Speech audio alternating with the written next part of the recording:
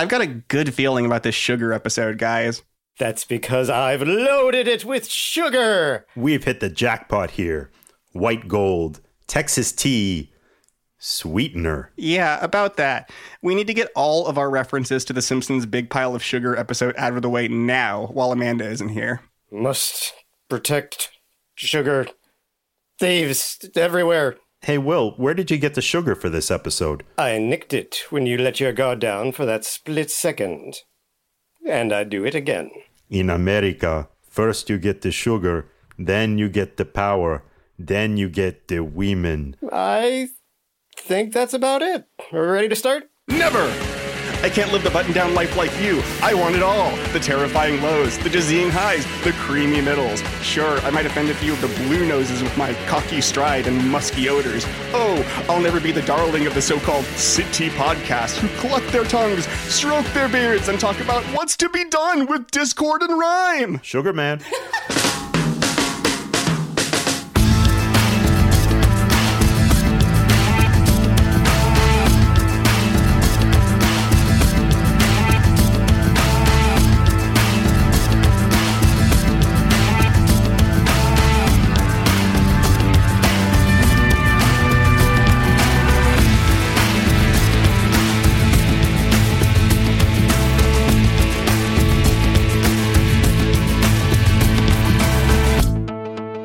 Hey there, and welcome to Discord and Rhyme, a podcast where we discuss our favorite albums song by song.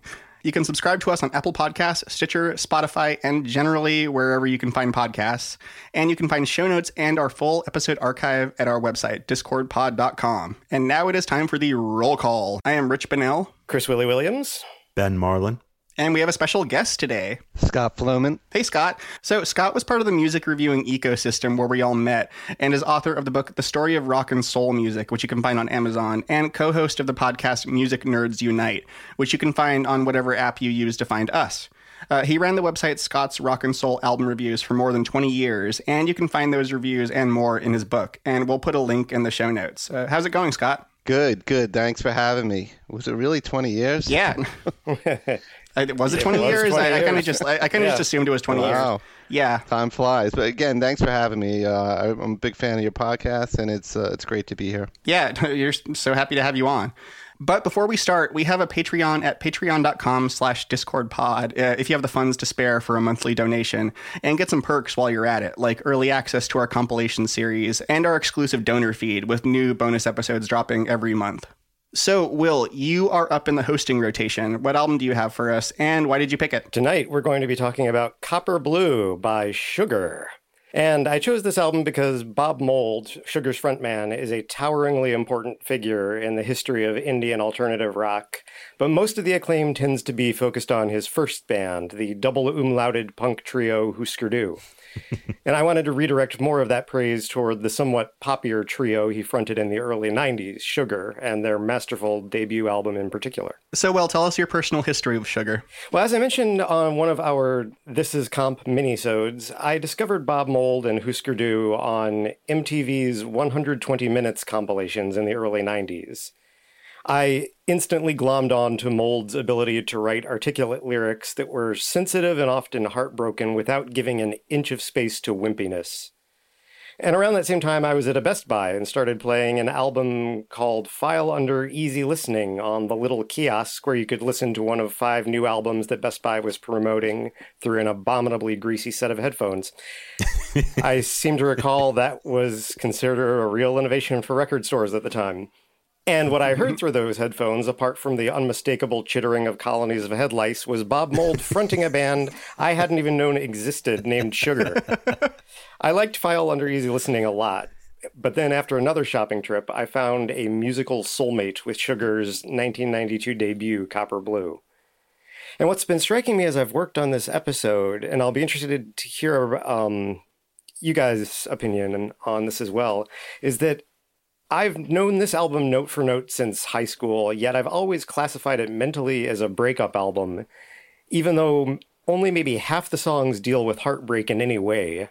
Mould himself calls it one of my sunniest albums, and he was even in the middle of a dysfunctional yet nevertheless long-term relationship when it was recorded. So I guess it's just that those particular songs are so deeply potent and violently emotional that it's easy for me to pigeonhole Copper Blue that in its entirety as a heartbreak record. So that's where I'm coming from with this. It's dark. I mean, I don't think you're off about that. This is a dark album. I don't know what he's talking about. I think musically, though, is, I think, probably one of his more upbeat albums, I guess, is maybe that's what he's referring to. Well, we'll get to this later, but I in large part wasn't able to tell what he was saying on this album because in general his words are covered by layers of guitars. That's very true too. But Scott, what's your history with Sugar? My history is, I remember hearing Sugar probably the year it came out in 1992. I was hanging out with a couple of friends from work after work Friday night. We're hanging out, getting ready to go out, and my friend plays this album that I had never heard before, and I was like, wow, what is this? Who is this? And sure enough, it was Copper Blue, and I was immediately taken by it. And essentially, I got really into Bob Mould, and it was kind of a gateway album for me into, Husker Du and Replacements and other bands like Dinosaur Jr., Sonic Youth, the Pixies, Oh, yeah. So, yeah, I mean, it was, I loved it from the get-go. And sound-wise, I always thought of it as a power pop album, but like Rich said, just really loud, ear-splittingly loud. And, except that he's got like a really weird voice, right? So maybe that's why they never really broke big, in the mainstream. But, that's my take on it. And I agree with Will in that Sugar is my favorite Bob Mould stuff. Husker Du is a great band, but to me, Copper Blue is the best album he ever did. Ben, what about you? So I've been a fan of the Sugars for longer than any of you, just way, way back. No, actually, just this once. And their hit, Archie, Archie. Just this once. This is a band I did not discover through Wilson and Allroy's record reviews. I'm ashamed. I promise it'll never happen again. But Will actually got me into Sugar way, way back, I guess 20 years ago, if that's when all this happened. Yeah. Way back before any of our hip millennial listeners were born. And that was on his excellent review site, the Disclaimer Music Review Archive. And Will gave the album Copper Blue an A+, which on John McFerrin's site means it's putrid, but on Will's site, that meant it was a great album and one I had to check out. I've been known to frequent a used CD store or two, and thankfully in the 90s, everyone bought Sugar CDs and everyone sold them back. So I bought a used copy and I was hooked. And Will was absolutely right about the A+. This is amazing music, and I'm looking forward to learning more about it and talking about it. So for my own history, I've never been able to get into Husker Du, though to be fair, I've never tried very hard. But their music verges more on hardcore punk and is really, really trebly, both of which are kind of turnoffs for me. But Will has been a very enthusiastic proselytizer of Sugar basically the whole time I've known him, and it rubbed off on me. And then when I listened to them and found out that, yeah, they're basically loud, catchy power pop, the rest was history. But I'm actually way less familiar with Copper Blue than the follow-up file under Easy Listening, which Will also mention. And I picked that up for $5 at Amoeba Music in Berkeley during my final summer in undergrad. And I have very vivid memories of staying up late and listening to the song G Angel, which is probably my favorite Sugar song. That's a good one.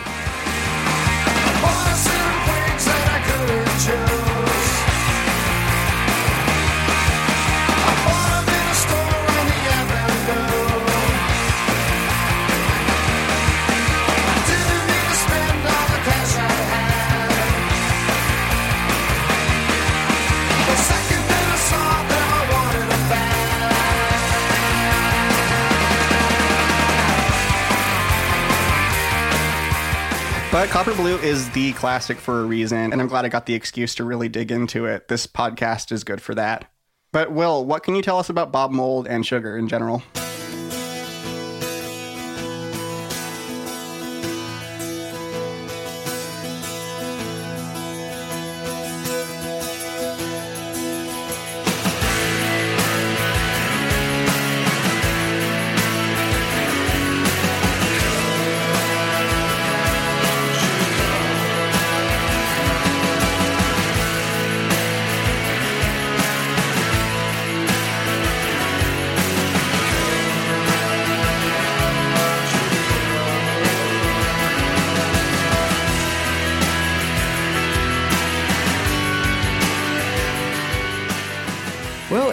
1979, collegiate malcontent and guitarist Bob Mould formed the melodic hardcore punk band Husker Du with drummer Grant Hart, bassist Greg Norton, and a keyboardist named Charlie Pine, who was fired from the band during a concert when Hart's buddy and Minnesotan tastemaker Balls, possibly not his given name, unplugged Pine's keyboards and gave him the finger. Yeah.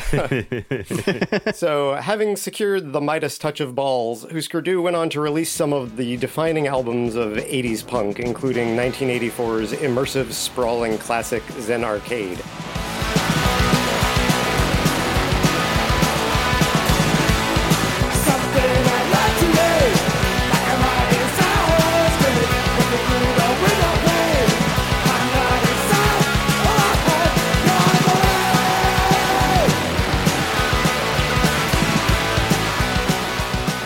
While their primary ingredient was always speed, both in terms of sonic velocity and amphetamine consumption, Mould, Hart, and Norton refused to adhere to the 80s hardcore dogma, which said that all popular music before the Ramones was bloated, inauthentic, and ultimately worthless. Instead, they drew so unashamedly on classic and psychedelic rock that one of their most celebrated recordings is a cover of the Byrds' 8 Miles High. 8 miles high.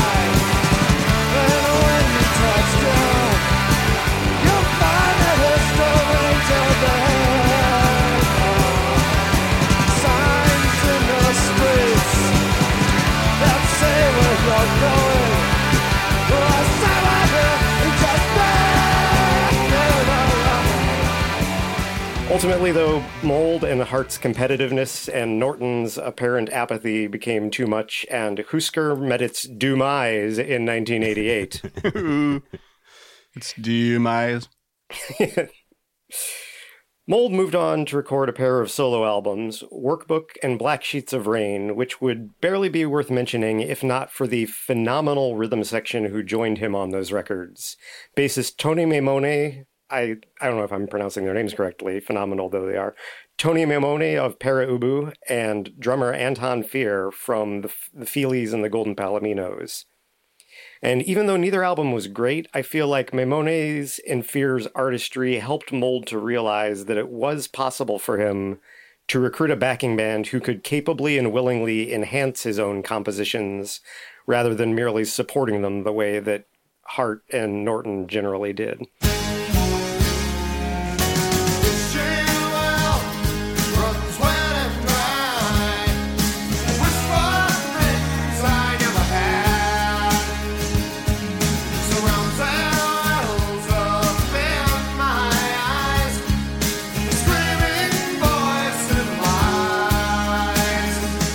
And so forming an actual band of this sort became his next goal, and he was joined by bassist David Barbie, who was an acquaintance of Mould's boyfriend, and drummer Malcolm Travis, whose band The Zulus Mould had produced in the past.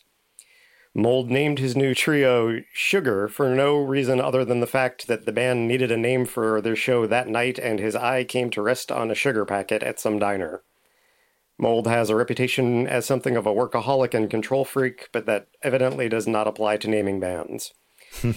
Anyway, Sugar's fecund first studio sessions resulted in a solid 6-song EP called Beaster, as well as Copper Blue, with which we concern ourselves today. I just want to defend Workbook. I think it's a very good album, but we could, that's maybe another episode. It's not bad at all. It's got some really good songs on it. I don't know that it would be as noteworthy as... Well, we got a recommendation section at the end if you want to stump for it. But I just did, so I'll stump for something else. I know we covered the song See a Little Light on one of our compisodes, and I loved that. I don't know what album it was from. That's from Workbook. That's from Workbook. Okay. We keep letting listeners know that we call them compisodes internally. I'm fine with that, though. So before we dig into Copper Blue, if you have any questions or feedback about the show or just want to lavish us with praise, we're on both Twitter and Instagram at DiscordPod, and you can email us at discordpod@gmail.com. And if you email us, let us know how you found out about the show. In particular, we want to know where all the downloads for our Pure Mood series are coming from. Like, did we get shared on the official Adiemos Facebook fan group or something? I don't know. Please clarify. Also, if you're listening to us on Apple Podcasts, it would help spread the word about Discord and Rhyme if you left us a rating, or even better, a review. But let's get started, shall we? We shall. Copper Blue, Act 1. The act we act.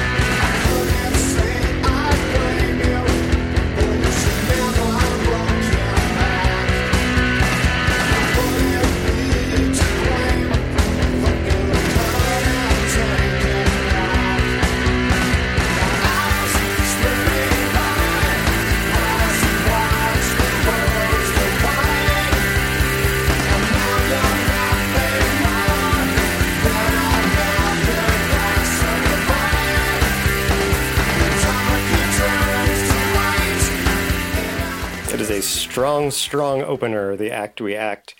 Superchunk's Mac McCowan once said, "Sugar took Husker Du's aesthetic widescreen," which gets it completely right. Ooh, synesthesia. Mold has always had an ear for a terrific melody and a restless ability to claim a lot of stylistic ground without losing his project's distinguishing traits. But Copper Blue really marks the first time the production is able to keep up with his ambition.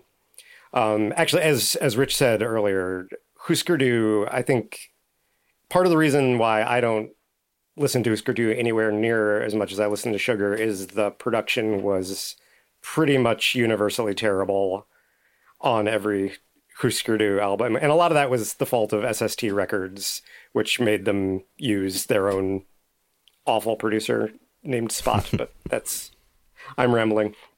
At any rate, from the very first few seconds of the act we act, Mold and co-producer Lou Giordano just stack this album to the heavens with pure Ursine muscle, and you can tell it's going to be an amazing ride. So I'm curious about the sound of this album in general, because I read an interview where Mold described the sound of Husker Du as like a plane that never touches the ground, which I think is really good, a good way of describing them. But there's a lot more of that ground to Sugar's sound, but it's still... to me, like, it's still kind of odd to listen to a loud rock album where you can just keep turning up the knob and it never quite seems loud enough. Like, was this the way Bob Mold intended the album to sound, or was this just a level of loudness that like engineers hadn't figured out how to deal with yet? Does anyone have any insights into that? I think Mike would be the one to ask for sure, but I feel like it was so endemic around that time that engineers hadn't quite figured out how to make things sound as muscular as they wanted to.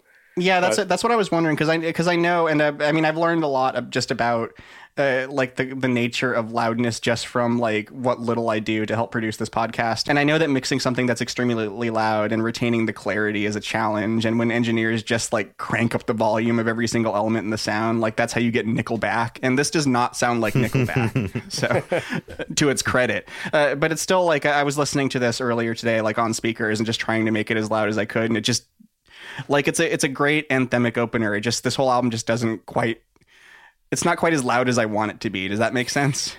It is. And actually, you know what? Maybe I should have made this clear. Merge Records reissued this album in a remastered version in the past few years. And that's the version I've been going off of.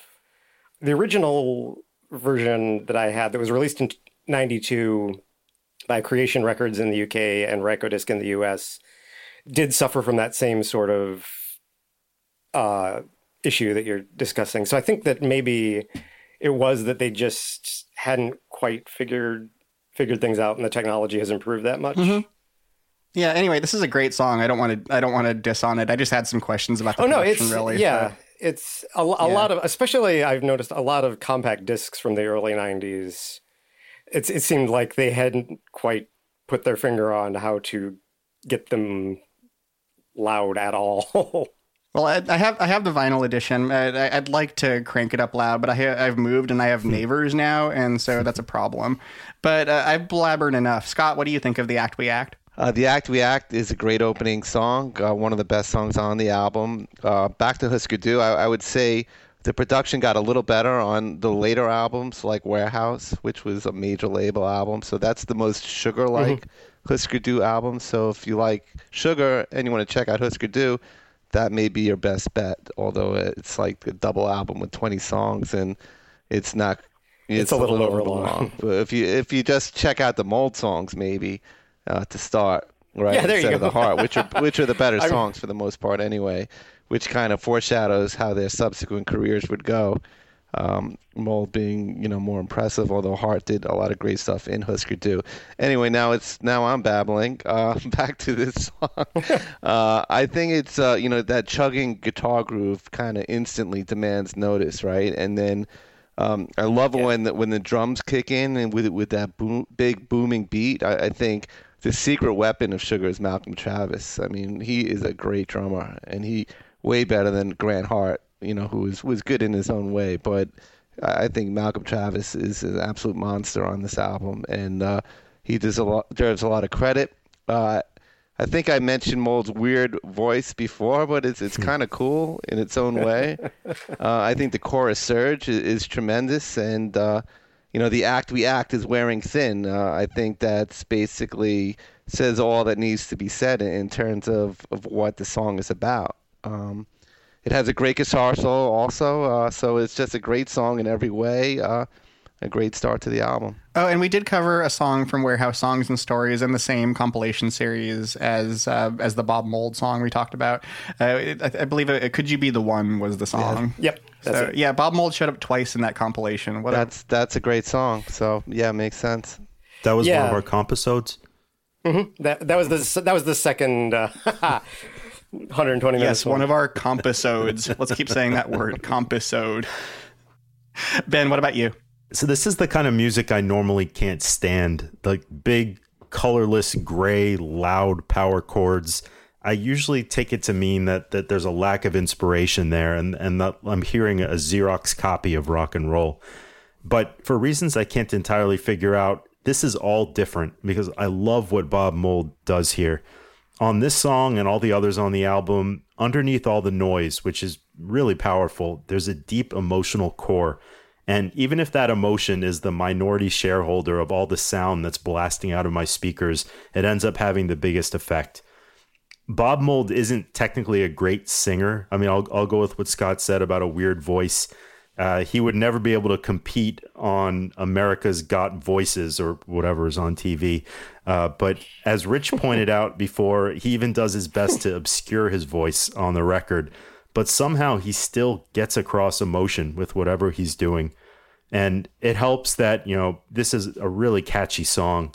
It begins almost robotically, it repeats the same riffs, and it's sneaky. It takes time to slip inside your head. But once it's there, you can't forget it. All right, guys, I've got a good idea. We should move on to track 2. A good idea. But what's the track called, Rich? I'm not telling you.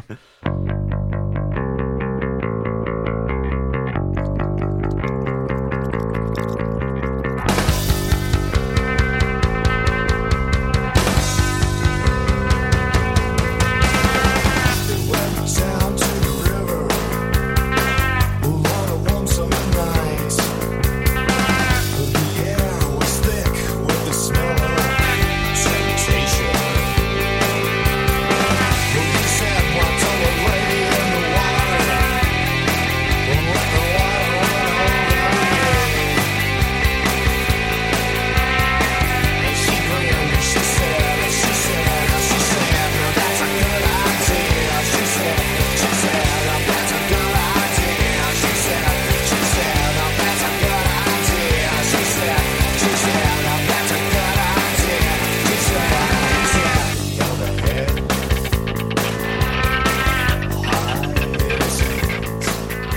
one's a pretty obvious hat tip to the Pixies, who had just imploded and who themselves often doffed their millinery to Husker Du.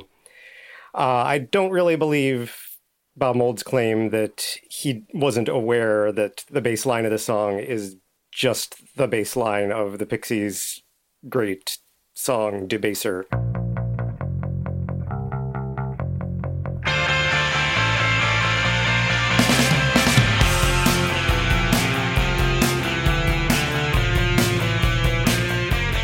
But regardless of whether it was intentional, this one is definitely its own song, driven by David Barb, who just plucks out Kim Deal-esque 16th notes on his bass, while Travis provides a drum backing that's similar to David Lovering's work, but better recorded than the Pixies ever cared to bother with.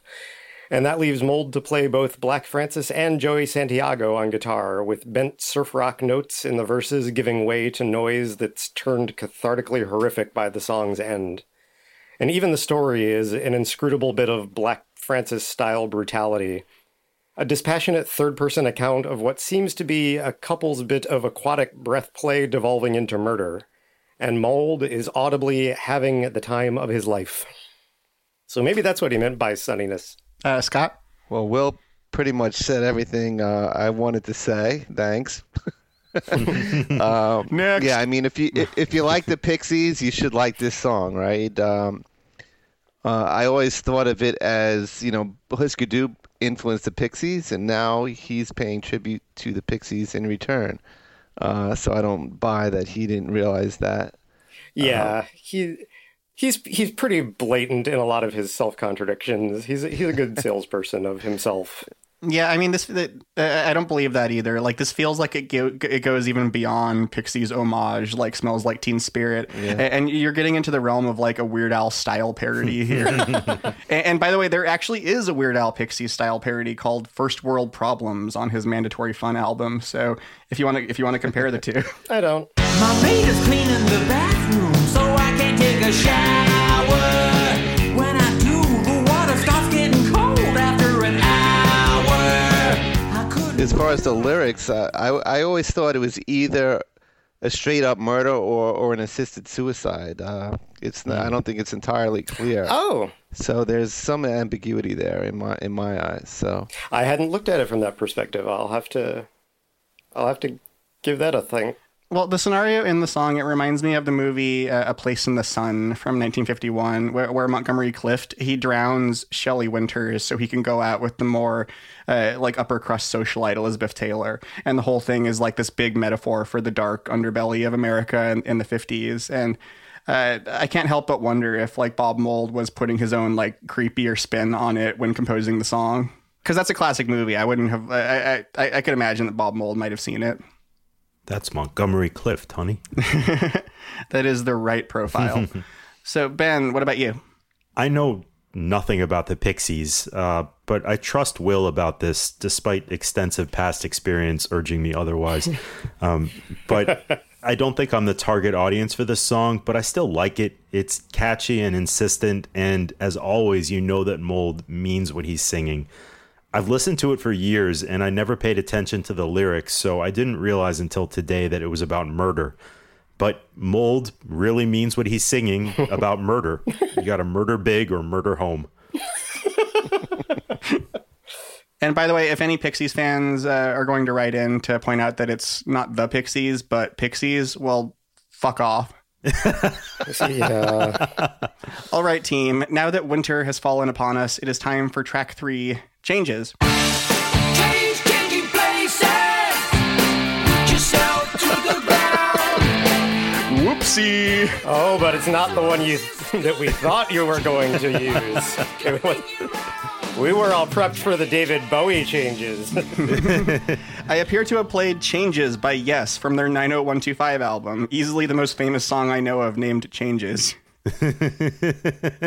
Here's some sugar.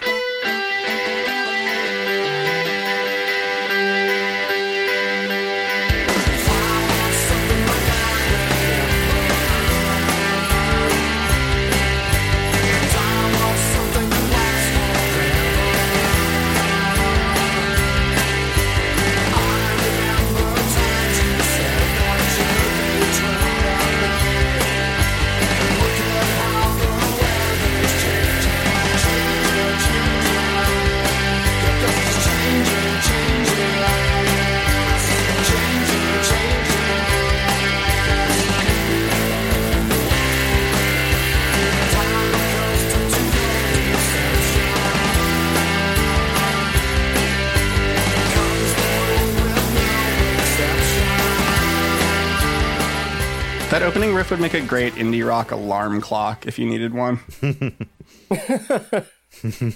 Yeah, this Changes was the first single from Copper Blue. And ever since Scott mentioned that he thinks Mold has a strange voice, I've been considering that as we've listened to these clips. And I could definitely hear how that could have maybe been a factor in them not breaking as big as they probably should have. Because he does have just this sort of strangled kind of Midwesterny. He wasn't originally from St. Paul, Minneapolis, from upstate New York, I believe, is where he was born. But that doesn't mean he can't still have a weird accent. But as far as the song goes, it would be a great choice for the first single from the album if I Can't Change Your Mind wasn't 4 tracks later, which we will get to. It's such an up-feeling song with such downer lyrics about returning to one's own vomit, basically in a relationship. I guess that's where I'm going to leave that. Ben? Did you say my name? Yeah. No, I said vomit. I see how... So this is a standard awesome pop song in the guise of hard rock. It's not one of the best songs on the album, in my opinion, but that's like blaming Ringo for only being the 4th best Beatle when he would have easily been a top 3 Rolling Stone and one of the higher ranking Simons and Garfunkel. So this is a great song, regardless of how it stacks up in the company of so many other bangers. It's insistent and powerful. I really enjoy it. Simon and Garfunkel and Poochie. Okay, Scott, what about you? I agree with Ben. I don't think it's one of the best songs on the album, but it's a bit repetitive maybe, but I still think it's really good. It's very simple, but it's effective and hard rocking. And another thing that's worth mentioning is the transition from a good idea into Changes is great. I don't know if we captured that in the clip, but yeah, it's instant, and that is something that happens throughout the album because the segue from Changes into the next song, Helpless, is also great. So these are the things that, the kind of magic moments you don't get if you only listen to songs and not albums, which is basically what most people do these days. So just wanted to kind of call that That's out. an excellent point. With their Spotify. So you got that, Discord and Rhyme listeners, listen to albums. I'm not sure if we've reiterated that before. But so I mentioned that I was never really familiar with the lyrics to this album because I couldn't hear them, but I did read them in the last couple of days and they're very good. I like the way Bob Mould charts the relationship in the song, alongside the changing seasons, but he doesn't signpost it in an obvious way, like naming a season at the beginning of each verse or something. Right. It just gradually changes over the course of the song. And I'm hardly the first to observe this, but Bob Mould's lyrics are really great in general, and he's not showy about it at all. He doesn't try to cram an encyclopedia and a thesaurus into every single line like Elvis Costello does. The words are always exactly what the song needs. Very plaintive, very sincere, and again, almost impossible to hear under the guitars. I finally brought Rich over to the dark side. Oh, no, I love Elvis Costello, but he's the opposite of Bob Mould. Yeah. In terms of lyrics. Okay, well, let's move on to track 4. This is Helpless.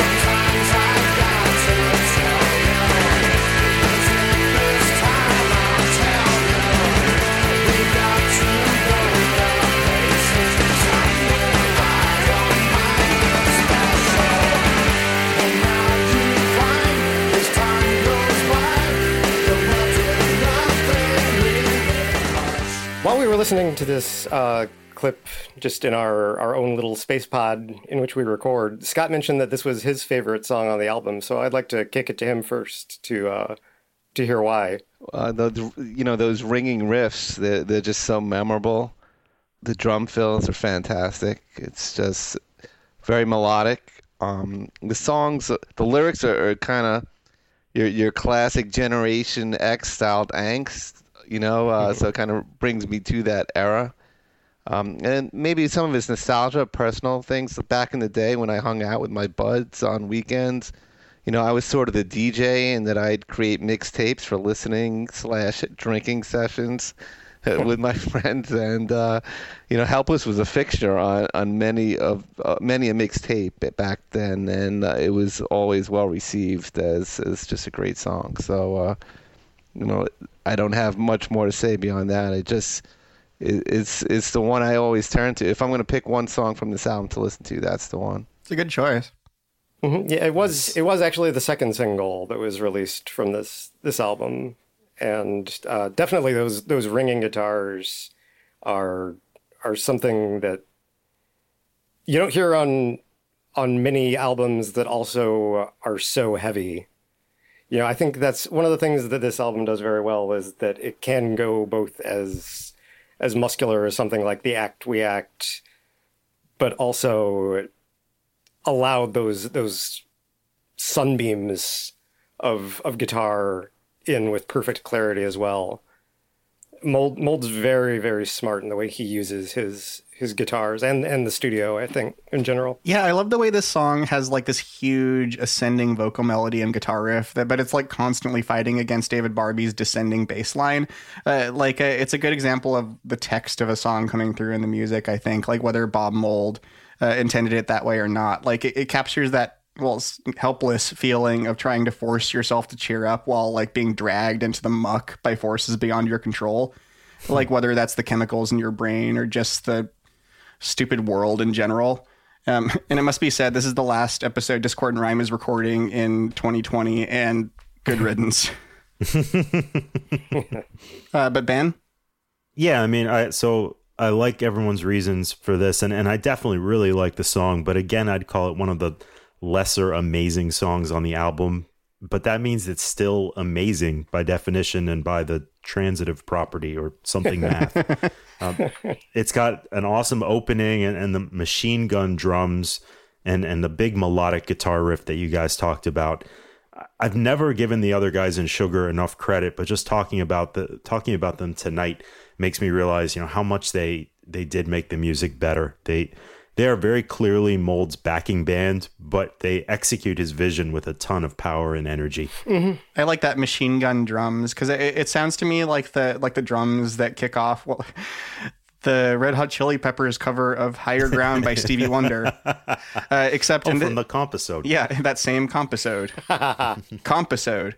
But in this case, the drums are in a song that I like. So good job, guys. Is it David Barb or David Barbie?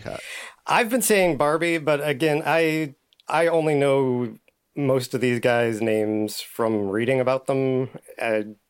I suppose I could have looked up interviews with them on the YouTube. It's not important. I've heard kind of both, so I wasn't sure. Yeah, I apologize. I apologize to anybody who might be listening who's their kinfolk. who gets offended, but he later produced a lot of the best Drive-By Truckers albums. I don't know if you guys are familiar with them, but I Richard loves them. They're a band I eventually want to cover the album Southern Rock Opera on here. It's one of my favorite albums. Yeah, so he's a talented guy, Barb, and he wrote some songs in Sugar, not a lot, but on the B-sides compilation he has several. So just a shout out to him. Yeah, he wrote Company Book on File Under Easy Listening. That's the only one that made it onto an album, but it's not a bad song. No, but he had several on their B-sides compilation. Yeah. I'm not saying they were like super songs or anything, but they exist. We may have just lost our vital Barb demographic of listeners. Yeah. Oh well. Sorry if we mispronounced your name. We'll eventually be rich and famous and have a research team that can handle things like that. Okay, done with Helpless. Let's go on to track 5. This is Hoover Dam.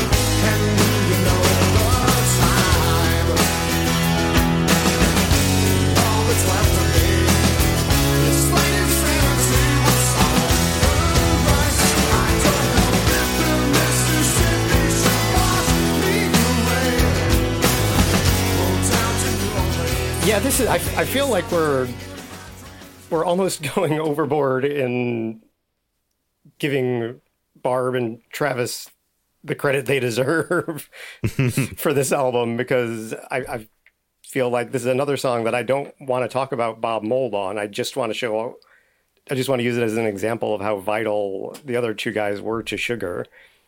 And I think this is the song on the album on which the listener's probably the most aware of the production, from the backwards drum track that opens the song to the unexpected keyboard solo that pops up, which we have a clip of here.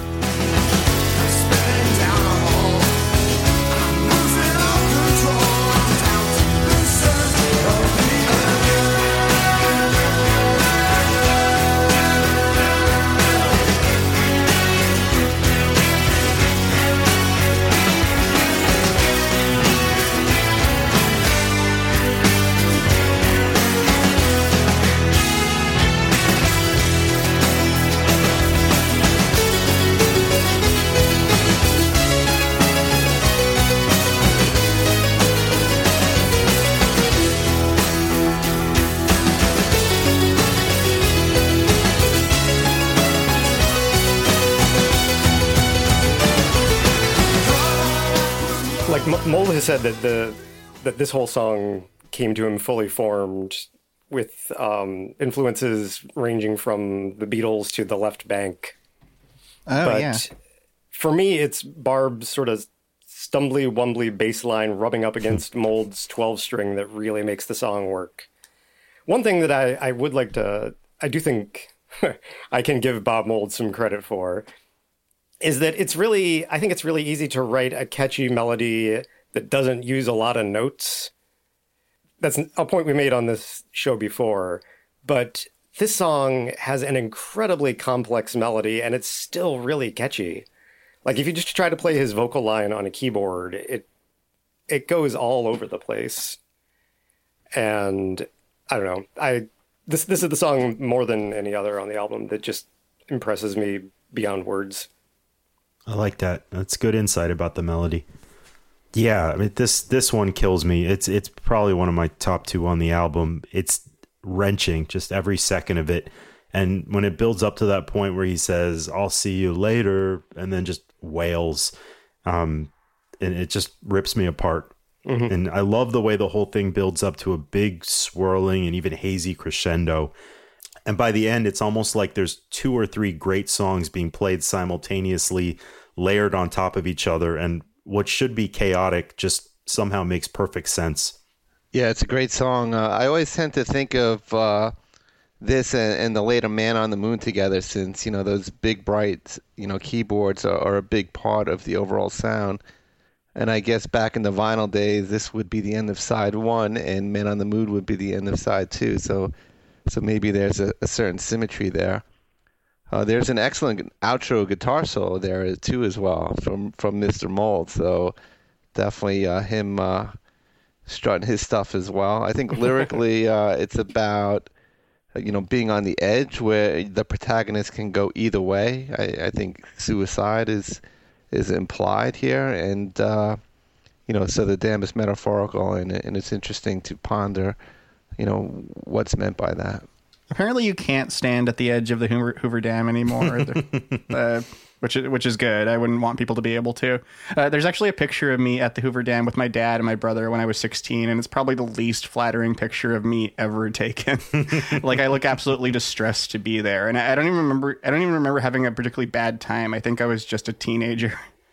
But anyway, the song, and not me. I knew I liked Copper Blue, but I didn't remember this song at all. And holy shit, this is like completely unlike anything else on either a full-length Sugar album. Though actually, now that I say that, Scott mentioned Man on the Moon, which is coming up later, and yeah, there is like a line to be drawn between this and that.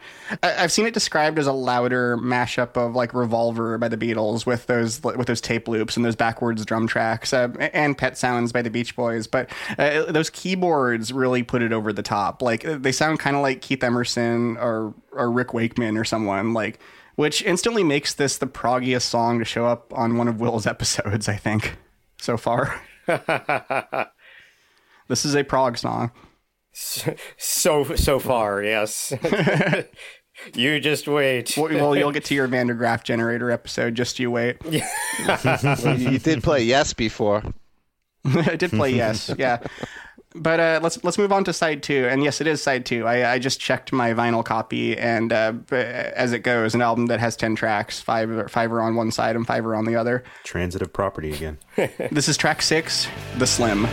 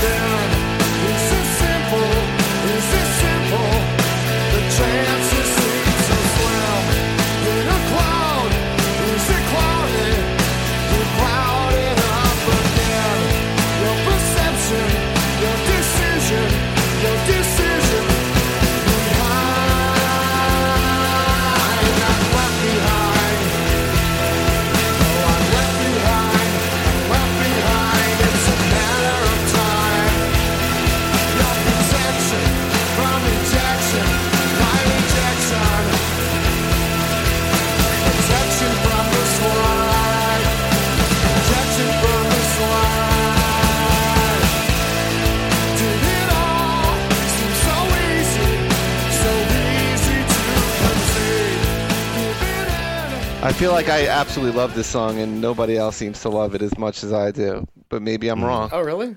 Oh, a lot of the some of the reading I've done, they often label this one as the centerpiece and not Hoover Dam, which is interesting. I could see that. It's certainly an emotional centerpiece. Yeah. Yeah. When we were initially figuring out what this show was going to be, back in 2018, when we were all young and optimistic, we thought that we might just chat our way over the top of the songs as they played in their entirety. And there are a lot of reasons I'm happy we wound up not going in that direction, but none greater than the fact that this episode would just feature me hiccup sobbing over the last 2 minutes of this song and my co-hosts having to awkwardly cover for me and making odd, is he okay faces at each other. The Slim reminds me of the album Hospice by the Antlers, which is an excellent album that completely fucked me up for like a month after I gave it a deep listen. The term the Slim disease, or just the Slim, was an early, obviously unscientific slang term for the wasting away that AIDS sufferers can experience. And Mold himself wouldn't come out as gay, or rather be outed by Spin, the music magazine founded by that scion of class, Bob Guccione, until 1994. And he said that he didn't want the songs on Copper Blue to represent relationships or characters of any particular type, like gay, straight man, woman, whatever. And he's more specifically said that none of these songs are directly personal or autobiographical, and I have no desire to challenge him on that. But this song sure as hell feels real and lived in, just frothing with anger at a disease and at the apathy toward it during the Reagan-Bush years that ripped an unthinkable number of special, undeserving people out of this life. But I also feel like the narrator is, in a way, angry with his lover for leaving him alone. And this is a questionable read, maybe, but potentially for having infected the narrator as well. I'm not in any way suggesting that Mold himself holds a blame the victim viewpoint or suggesting that he's being untruthful in anything he said about the song. This is just my my very roundabout way of saying that I think the Slim successfully and honestly explores some very tricky territory, and it is hugely effective. And Mold is just a powerhouse with his vocals on this one. Yeah, I just want to expand on a little bit of what Will said there, because, yeah, like you said, at this point, the AIDS epidemic had been devastating the gay community for more than a decade. And, and Will mentioned the Reagan/Bush years, and it was still common for, politicians and the mainstream press to treat it like just a big joke. Like, at one point, Ronald Reagan's press secretary referred to AIDS as, quote, the gay plague, and the entire press corps just burst into laughter. Like, it was just horrible sociopathic behavior. So a song like this coming from a major indie rock musician was just really powerful. So I just wanted to underscore what a major statement a song like this was in the early 90s in particular. Scott, what do you think? This is one of my favorite songs on the album as well. I think you guys said a lot of what needs to be said about it. Again, the lyrics are obviously very personal, about the loss of a loved one due to AIDS, whether it's his lover or someone he's just very close to. That's a very good point. Doesn't really matter. I mean, it obviously hit very close to home for him. This is, a raw, nerves exposed type of song. It's incredibly intense. His vocals are incredibly emotional. And if this song doesn't hit you, I don't know what to say. It's just that intense, and that it's a special song, and I think one of the best songs on the album. Yeah, I love what the rest of you are saying about it. I don't have much insight into the lyrics, but I love the rolling guitar riff that just builds up and up as the song goes on. It's a fantastic, heartfelt, and powerful song on an album that's just stuffed with them. Mold's heartbreak is so palpable here, and I think it's my favorite vocal of his on the album. He spends the whole album at a 10 in intensity, but somehow there's something even more aching about his singing here. It's just mesmerizing. He turned it up to 11. Okay, well, let's turn it up to track 7. That was terrible. This is If I Can't Change Your Mind. I like that. Thank you, Ben. Thought it was good.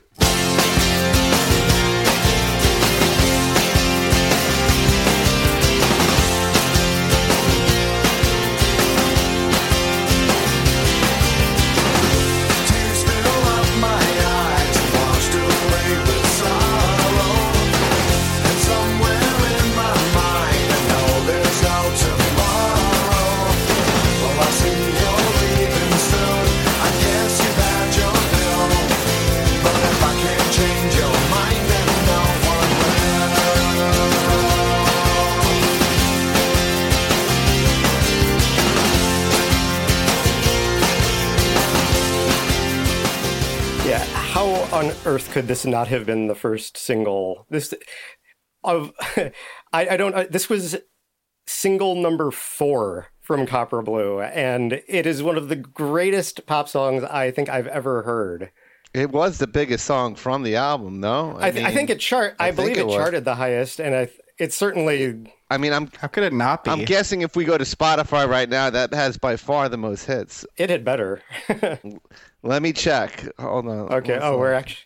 I forgot we can actually do these things. Yeah, 3 million versus 1 million. 3290 for that versus A Good Idea 1,825,000. So over 1 million more than number 2. Wow. As well it should, because it's amazing. But that's kind of depressing that it's not like 100 million. It is. It should be up there with somebody that I used to know by Gautier, whatever. Yeah, Gautier. It was 100 million, and then everyone returned their Spotify listens afterwards. Well, that's another funny thing, right? Because I used to shop, back then. I spent a lot of time at St. Mark's in New York City in those used record stores. And you're right. There was a ton of shit. Oh, yeah. Why? Like, I don't get it. Like, those are great albums. Who was returning them? I don't get it. Yeah, I can't figure it out, but they were everywhere. And Ben was waiting there for them. Yeah, I feel ridiculous for having paid full price for File under easy listening when if I had waited just another 2 years, I could have had an armload of that album from the cutout bin of any store. I think I got that as one of the BMG 12 for the price of one, so I'm good. Yeah, and it must also be said that it's also depressing that Bob Mould probably got like $1 for all of those Spotify plays. Oh yeah, Total. Yeah. Though he's on Merge Records now, so at least he's on a record label that will do right by him. And his later stuff is actually some of his better stuff. Like he has. To me, Bob Mould is only good when he has a power trio, and he currently has a very good power trio, and he's done some good recent albums. Yeah, but back to If I Can't Change Your Mind, it's just his 12-string even manages to put a smiley face on the story of a lover who is being baselessly accused of cheating, and that is just such a wonderful feat. I guess if you listen to one full song from this album, that would be the one to listen to, please. I can't recommend it highly enough.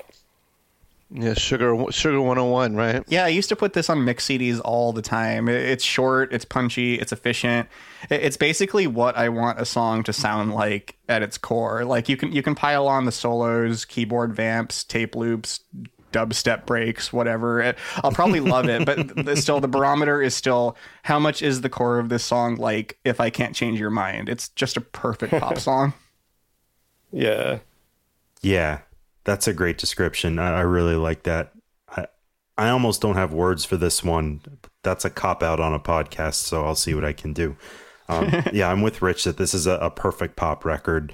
It's perfect as a song with just an amazing melody, and it's perfect as a recording with catchy little riffs all over the place and the 12-string guitar that Will mentioned. It's got no fat on it. There's nothing wasted here.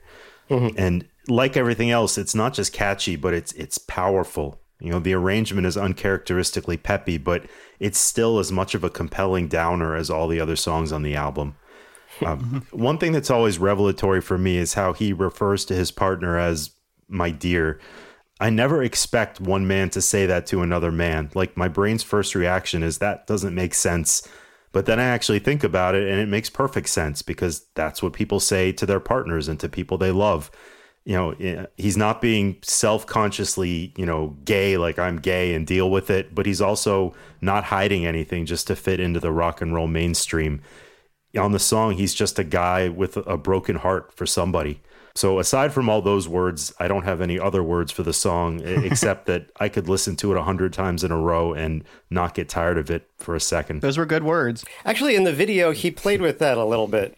Travis and Barb and Mould each held up photos of themselves with their lovers in the video. And it goes by really fast, but there's a picture of Mould and his then boyfriend, Kevin. Oh, wow. Cool. And he talks about it in his autobiography, which is called See a Little Light, which I highly recommend. It's a very good book. But he talks about how they were sort of playing with that idea of how it's not really intended to be clear that this is, a romantic partner or a partner of any other sort. It's just gay, straight, doesn't matter. It resonates the same way. Yeah. It's kind of the point you were making there. And yeah. So you and Bob Mould think alike is what I'm trying to say, Ben. and musically, it's got this kind of jangle pop sound, which is very different than any other song on the album. It's much lighter musically, if not lyrically. Mm-hmm. But a great pop song, like Rich said, a perfect pop song. Well, perfect description as well. Yeah, and our co-host Amanda isn't on this episode, but she's running the Zoom call, and she pointed out that this is probably Adam Schlesinger's favorite song from Fountains of Wayne. And this actually, the efficiency of this song actually does kind of remind me of their song "Hey Julie," like just how it just kind of like flies right through. Yeah, that's a good comparison. Hey Julie, look what they're doing to me, trying to trip me up, trying to wear me down. Julie, I swear it's so hard to bear it, and I'd never make it through without you around. No, I'd never make it through without you around. I like that song in the same way that I like this song. So, good comparison, Amanda. Sorry you're not audible on this episode. That's okay, Rich.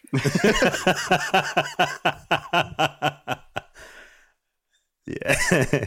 And I'll just hype that after Adam Schlesinger very sadly passed away, Will and Rich and I did an episode where we looked back on his career, and I really recommend listening to it. All right, let's move on to the final stretch of Copper Blue. This is track 8, Fortune Teller. Fortune seller, finder, seeker, giver, taker, Oh, poo. What is this? Yes again? Yes. That was Fortune Seller by Yes from their 1997 album Open Your Eyes. What was I thinking? Here's Fortune Teller.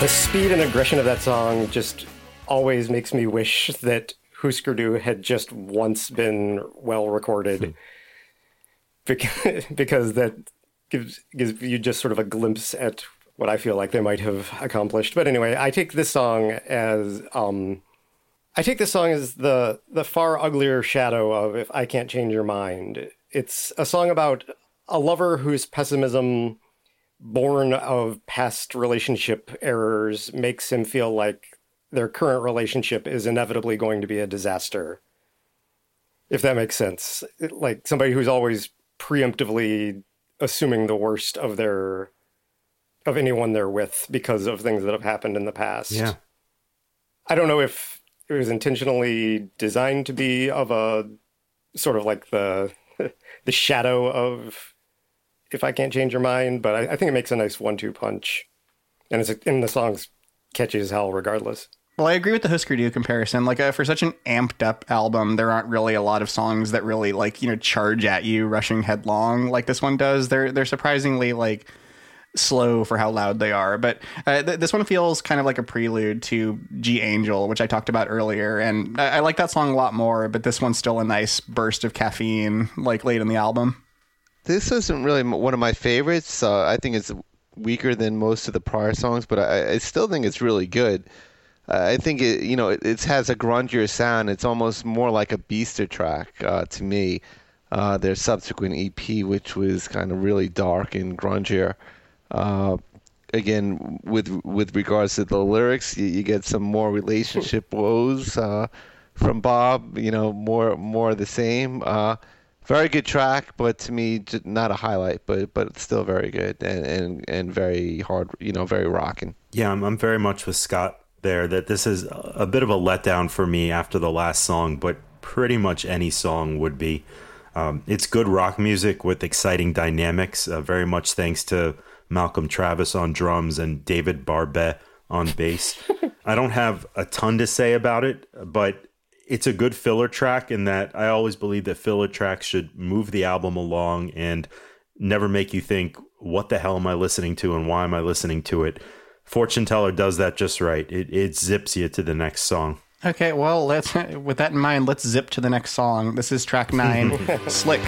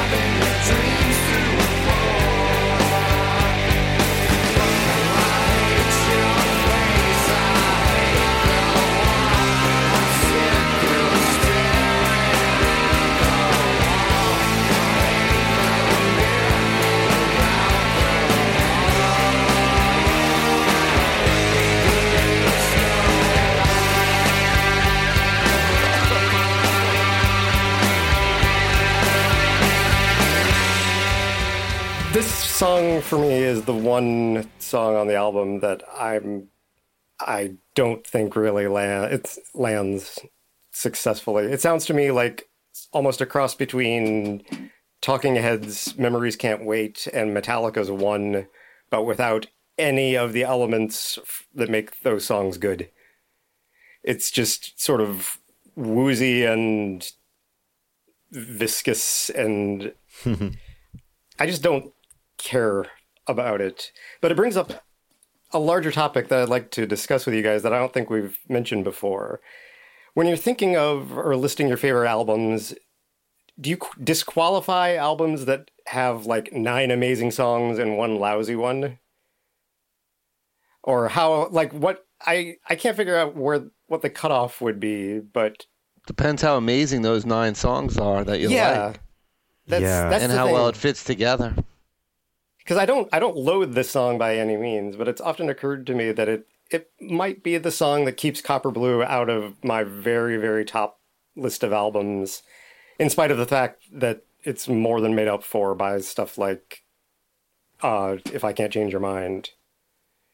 And also I may obsess about this more than the normal person. No, I think you're in good company with that. That's a really interesting question to ask when you're thinking about albums. And you know, there's something to be said for the 9 amazing songs that just drown out the one crappy song. But there's also something to be said for an album that just keeps a single mood and level of quality the whole way, even if it's not as good as those 9 amazing songs. Mm-hmm. So that, yeah. I agree. This is the only song that musically doesn't do much for me. I think that, you know, the dark lyrics about a car crash and its aftermath, you know, are definitely intriguing, but musically it's just kind of there. It doesn't compare to the rest of the album. It's the only what I would consider filler track on the album. It's what makes it an A rather than an A+ album for me personally with That's my fair. rating system, although according to John McFerrin, who knows what that means. Awful. So, again, you know, it's the only song that I really don't care for on the album, but it's not bad. It's not terrible or anything, but it just doesn't really hook you in like the rest of the album. I think John would give it a sigma epsilon to the 3rd power. Yeah, this one's probably my least favorite too, though I think it's a good sequencing move, though I don't know how intentional it was on Bob Mould's part. But Scott earlier mentioned like how the songs kind of crash into each other on this album, which you don't really get just hearing like the bits and pieces that we've been playing. But Fortune Teller is probably the most reckless, aggressive song on the entire album, and then it crashes right into this song without a gap, which is very fitting given the subject matter about a car crash. Like it's like the song begins with the crash, and now you're watching the car like explode into pieces in slow motion, like your life flashing before your eyes or something. So I wish the song was as good as that description, but I don't think it quite is. Yeah, I want synesthesia now because it sounds amazing. It can be sometimes. Yeah, I'm with all of you. It's the low point on the album, I think. I mean, it's sort of effective rock and roll, but it's just kind of there. I will point out that it opens with a strange noise. It's like a train going by or something like that. And I love how creepy and inhuman and cold and metallic and industrial that sound is. It's a great effect. I would call it something out of J.R.R. Tolkien's Nightmares, but I won't do that to Will on his episode. While we're talking about strange noises at the beginning of songs, I forgot to mention this, but there's like this weird bubbling noise at the beginning of a good idea. And I think that's somebody gargling. Okay, it's not a bong rip like on the Beastie Boys album. It's maybe I'm just that lame that I can't recognize somebody taking a hit off a bong when I hear it. Well, it sounds like it does on the Beastie Boys album. I assumed that it was like that's what the Pixies sound like, and that was there, but I don't know. I guess not. That's now. true. If it's on that song, it's probably an element of a Pixies song somewhere. Oh, I just figured it out. It's the sound. It's the sound of somebody drowning. Oh yeah, Ooh. That's what it's meant to be. That makes sense. How do you know? We agreed never to speak of it. Yeah, I hope it's not literally the sound of somebody drowning. I was wondering like what Foley effect they were doing in the studio to Well, I was. Well, no, it sounds like somebody's gargling. Like the Phil Collins song, right? Where he watched somebody drown. All right, guys, let's round out the album with track 10, Man on the Moon. And no, Will, I'm not playing the REM song. Just glad Yes didn't have one with the same title. They actually do have a song called Man in the Moon. Oh my God. Waiting in the night to bathe you all in moonlight. I am the man. I am the man in the moon. And with that, we have rounded out the prog rock rule of threes. Here's Man on the Moon, this time by Sugar.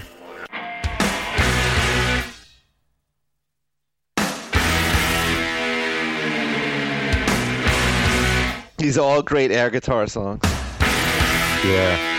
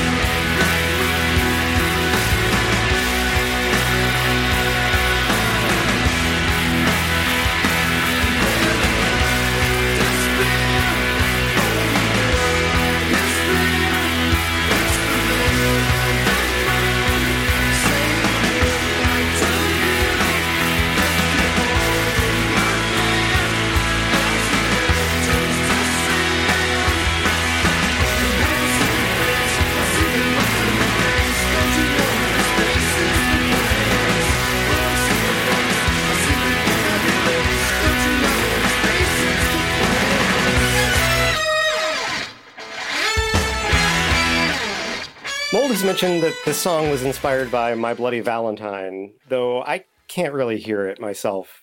Maybe it's because Mold's production by this point had grown into its own signature creature, with his own particular style of layering sheet after sheet of guitar into his songs.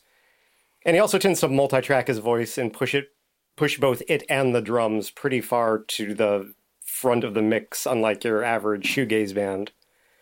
Or maybe it's that Mold didn't want to bankrupt Creation Records by continually fiddling with the song sound the way Kevin Shields did on My Bloody Valentine's Loveless.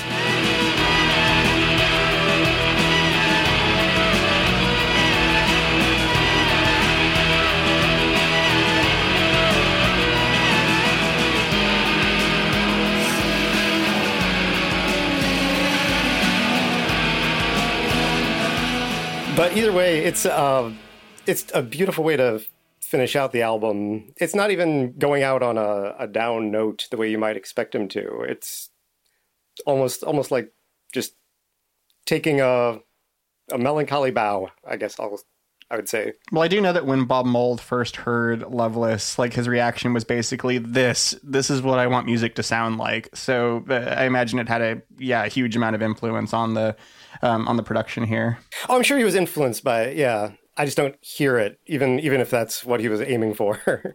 I never heard that. The song My Favorite Thing on file on the Easy Listening is an obvious ripoff of a My Bloody Valentine song. I don't know if you've noticed that. I can't remember the one, but...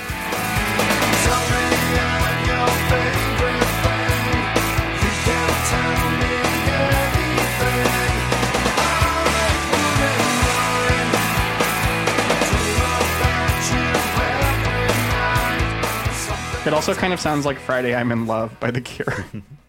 It kind of does. But yeah, when I signed up for this episode, I was a little scared of finding different things to say about 10 amped up guitar rock anthems. But there was a surprising amount of variety buried underneath all of the decibels. But I have to admit, I'm kind of at a loss with this one, besides the Loveless comparison. So I'm just going to use my Get Out of Copper Blue free card and say, what a great amped up guitar rock anthem. I like it.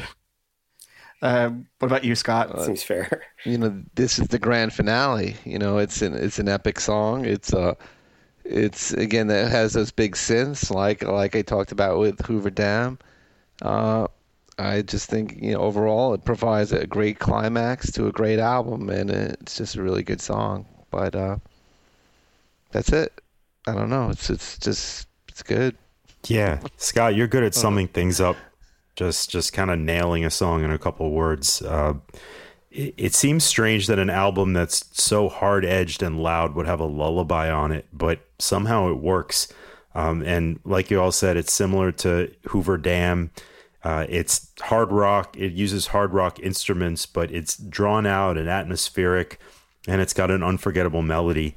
And towards the end, it starts riding upward on these big, slowly building Beach Boys block harmonies. Sorry, Will, it's true.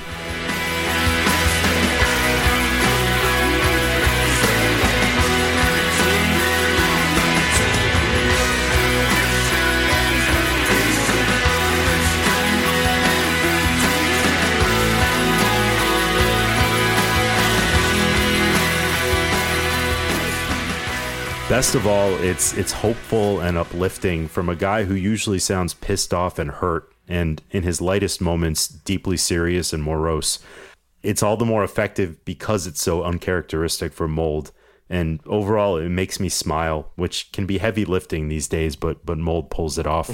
Ben makes a great point in that these songs or you look at the lyrics and it's heavy stuff, right? It's mostly depressing, right? But the album ultimately uplifts me because it's so good, and the musically it's really not depressing for the most part. I don't know if that makes sense, but no, there's no shortages of songs on here. I think you're right. Like Changes or Helpless, that lyrically are kind of if you just read them on the page, you'd come away feeling pretty down. But you've got like those ringing guitars from Helpless, or Changes rather. But my ultimate takeaway from the album is not one of depression, because it's just such a great album, and it uplifts me because of that, I guess. Well, speaking of ultimate takeaways from the album, that song brings Copper Blue to a smashing close. So, Will, what are your concluding thoughts on the album and Sugar in general? I've struggled to write a conclusion that can do justice to the massive emotional power of this record. I feel like it's one that needs to be in every music geek's collection. And it can be had very cheaply, so there is no reason not to possess several copies. You could just write it like the conclusion to a 5-paragraph essay in junior high. Like, in conclusion, for the reasons I have stated above. This very, very, very, very, very... Good. So, Scott, you have any concluding thoughts? In my opinion, Copper Blue is simply one of the best alternative rock albums of that era, of the early 90s. Even though I think it's rarely remembered as such, even though it should be. I mean, heck, Sugar aren't even remembered as Bob Mould's best band, even though I personally think that they were, and I know some other people on this podcast agree with that. We're working to rectify that. Yeah, exactly. This album, it's an essential album that I can't recommend highly enough. I think it's a classic album, and it's just great stuff. So check it out. Yeah, this is not, like I said, this is not an album I would have expected to like, but I love it. And so it's the exception to my ironclad rule of never try anything new because it's not worth it. And now I can safely assume there will be no more exceptions. Thanks for choosing this one, Will. All right, well, so if somebody likes Copper Blue, what else should they hear? Whether it's Sugar, Bob Mould, Husker Du, or just something in the same spirit? Well, Bob Mould has amassed a remarkably sturdy body of work, no matter who he's playing with, or even if he's just playing with himself. But what did I say? We're all 7. What did I don't see how that's funny, but if you've already burned through Sugar's entire discography in like 2 hours and are craving more stuff in that vein, you should check out Mould's 2016 solo album, Patch the Sky.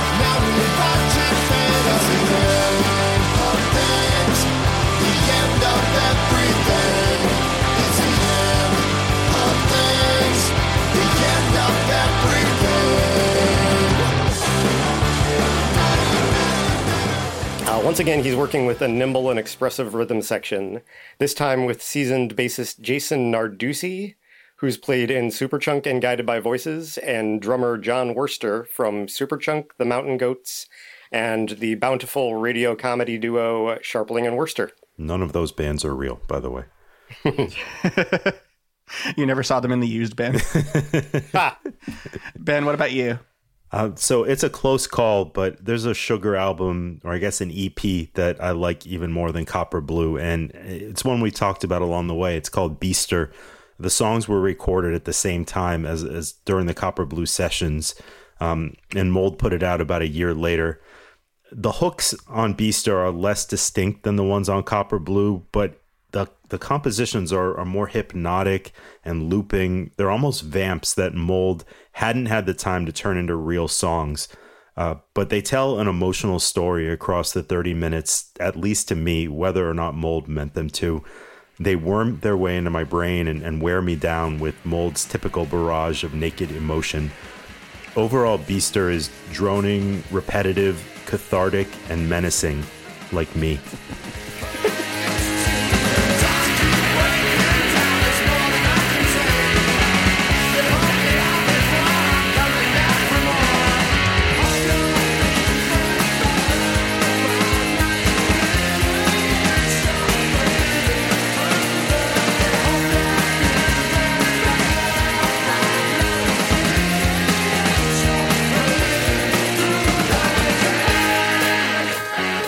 Scott, you got any recommendations from the wider Bob Mold? Ooh. Yeah, sure.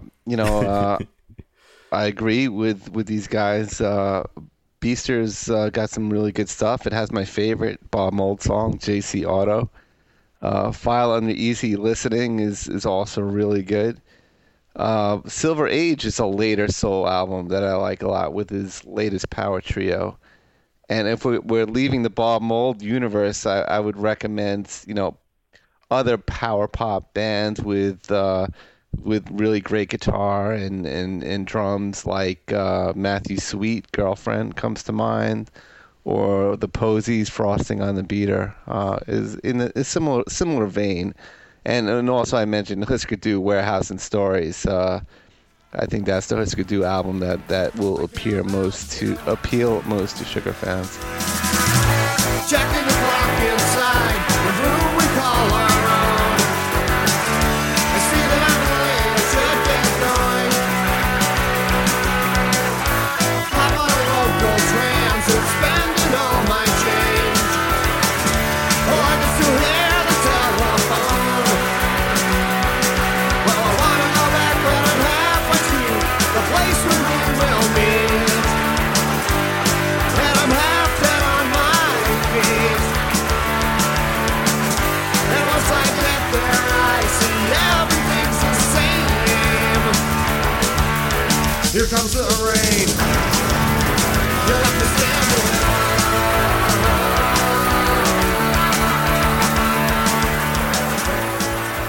If it's not obvious from hearing him, you all should go buy Scott's book, because he knows a lot, and he's got some really interesting opinions about music.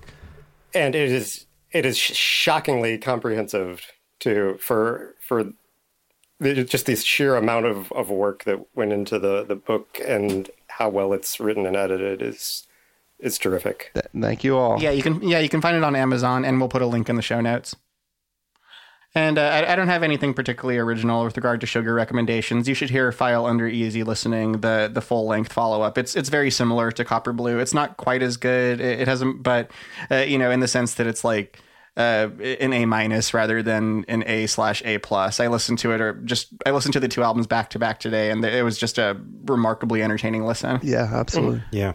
So on the next episode of Discord and Rhyme, Great Googly Moogly. Next episode, Phil will be talking about the 1966 double album Freak Out by the Mothers of Invention, the world's first glimpse into the mind of Frank Zappa. The Discord and Rhyme Slack channel is about 25% Frank Zappa discussion by volume, so this one's guaranteed to be a big one. Anyway, thanks for joining us, Scott, and come back anytime. Yeah, thanks a lot, Scott. Yeah, thank you, Scott. Yeah. It's great to have you on here. Thank you. Had a lot of fun. Roll credits.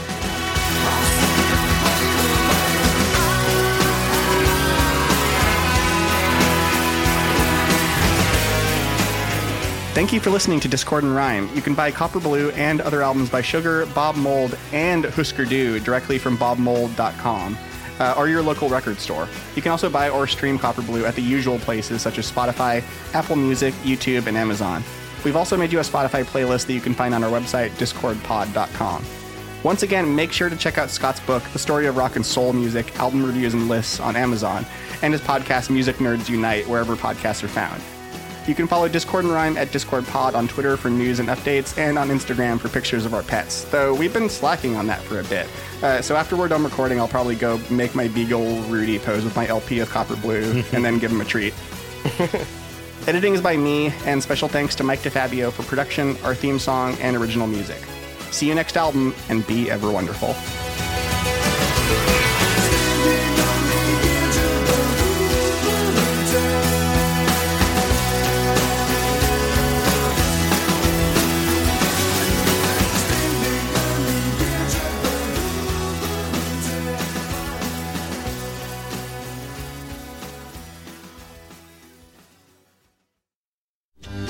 Sugar do do do do do do. Aw, honey, honey, do do do do do do. You are my girl.